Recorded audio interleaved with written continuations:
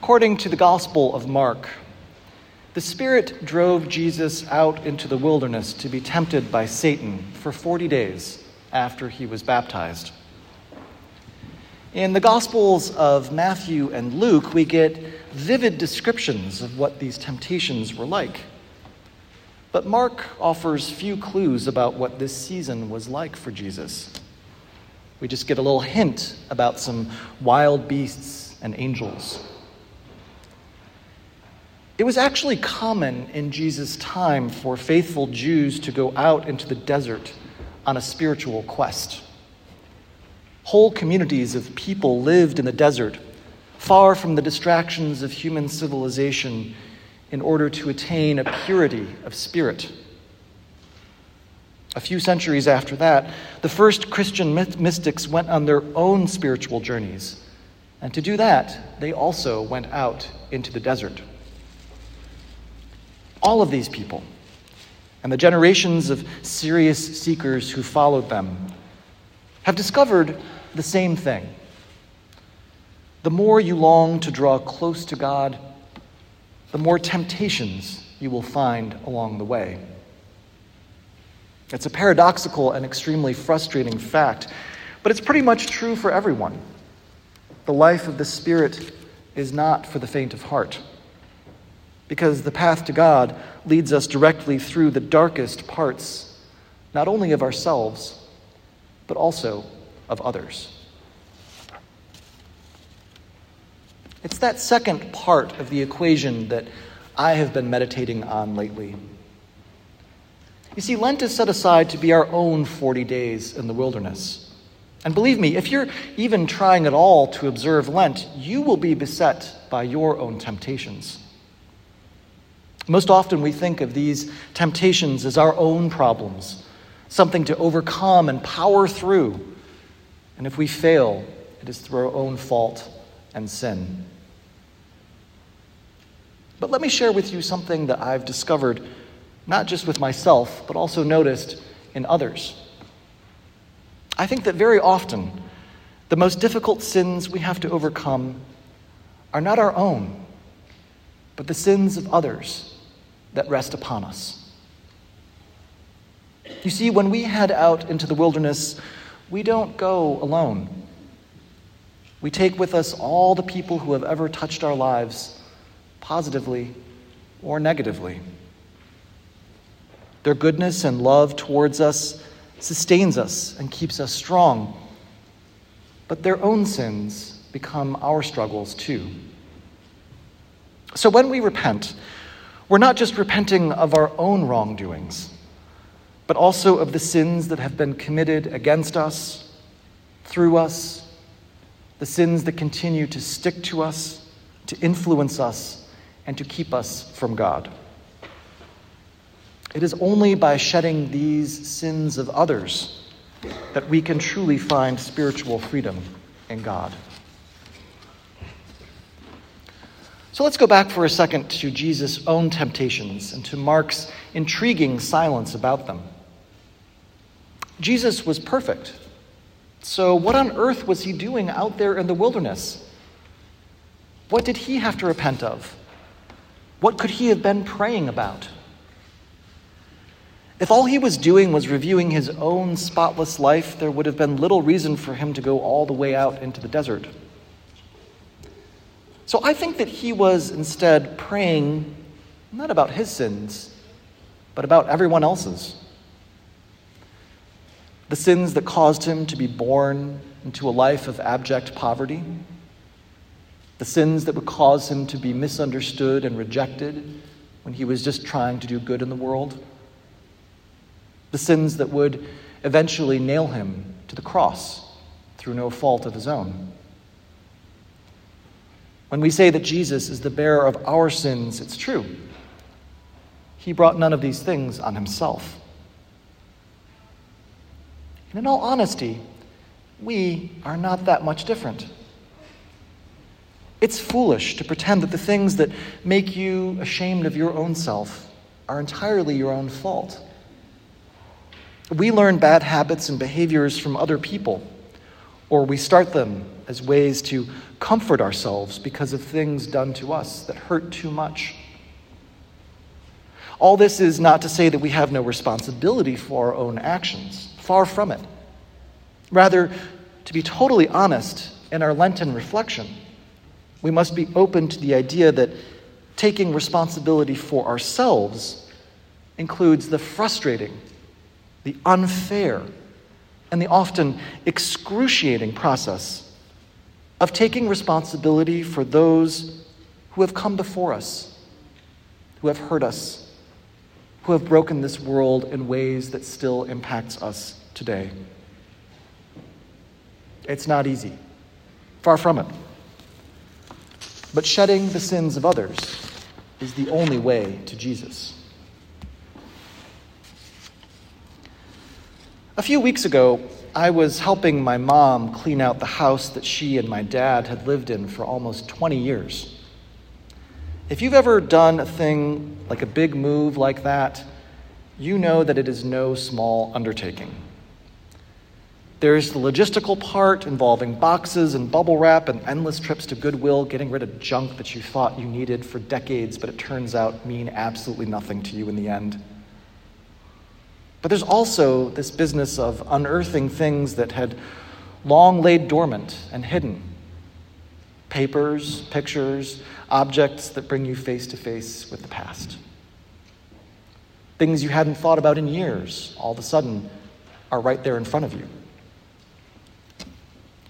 This was a house that my father built. It was his dream house. I loved my dad, and I was devastated when he died almost 8 years ago. He gave me so much of who I am today. But as sons often do with fathers, we had a complicated relationship too. And there were many things done and left undone between us that took me years to let go of. And I'm still not totally there yet.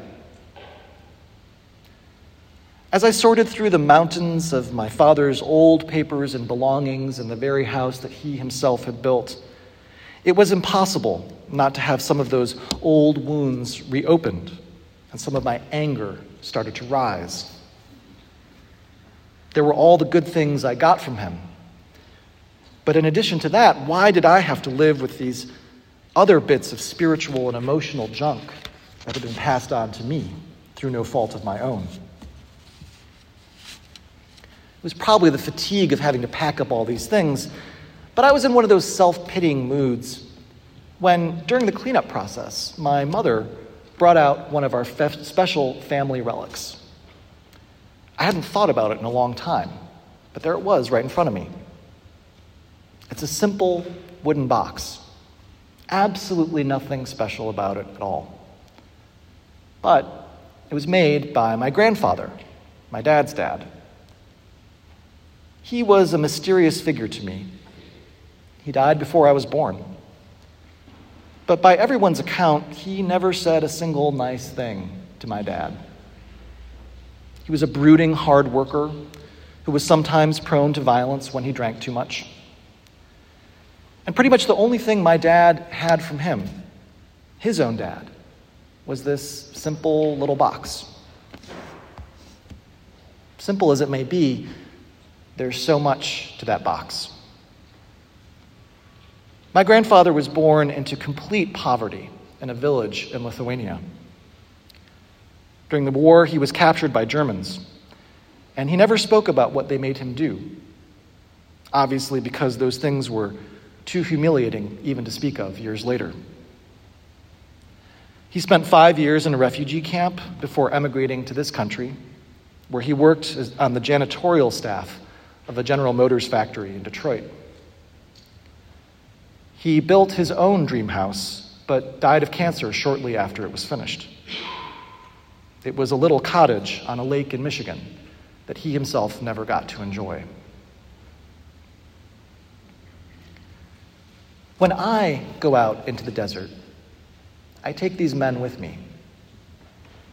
I take their strength, but I also take their sins. The sins of my grandfather's world rested on him. They were absolutely overwhelming, and he dealt with them bravely. But there was still a whole lot left over for him that he passed on to my dad, who in turn did a whole lot to redeem the pile that he was handed. But inevitably, there was some left over for me. Each of these men turned around an incredible amount of sin in their own lifetimes. And now it's up to me to sort through the rest in my own lifetime. You see, one of the spiritual tasks that each generation must take on is repenting of the sins that are bequeathed to them. And one's specific constellation of sin is never the same as someone else's. As we begin this Lenten journey, think for a moment about who you take out into the desert with you. What is in your own box that you carry out into the wilderness? It could be a parent or a family member, someone whose love for you was tinged by their own struggle with their demons. It could be a teacher or a mentor who was acting out of their own fear or insecurities. Or it could be a system of people who were indifferent to your needs and acted only in their own best interest. If we're being honest, it's probably all of the above and much more. That box is usually absolutely full. Whoever or whatever it is, their sin rests on you, for better or for worse. You did not choose it. You did not create it. And it isn't fair that you have to deal with it. But now, you have a choice. If you ignore the burden that has been laid on you, you will only perpetuate the cycle of which you find yourself a part. There are so many ways this can happen. We can internalize the pain of bequeathed sin and wind up hurting ourselves in the process. Negative self-image, getting caught in abusive relationships, addiction. These can all be consequences of someone else's sin that we hold inside ourselves. Or we can take that sin that is not our own and turn it outwards. It can be tempting to make other people feel bad, to feel just as bad as we do about ourselves. Or we could pass judgments on others out of our own sense of insecurity. Or, as so often is the case, we can become willing participants in a system of injustice. Scripture says, if we have no sin, we deceive ourselves, and the truth is not in us. Sin flows through us like water through a river. But you are not alone in your sin. Neither are you alone in your repentance.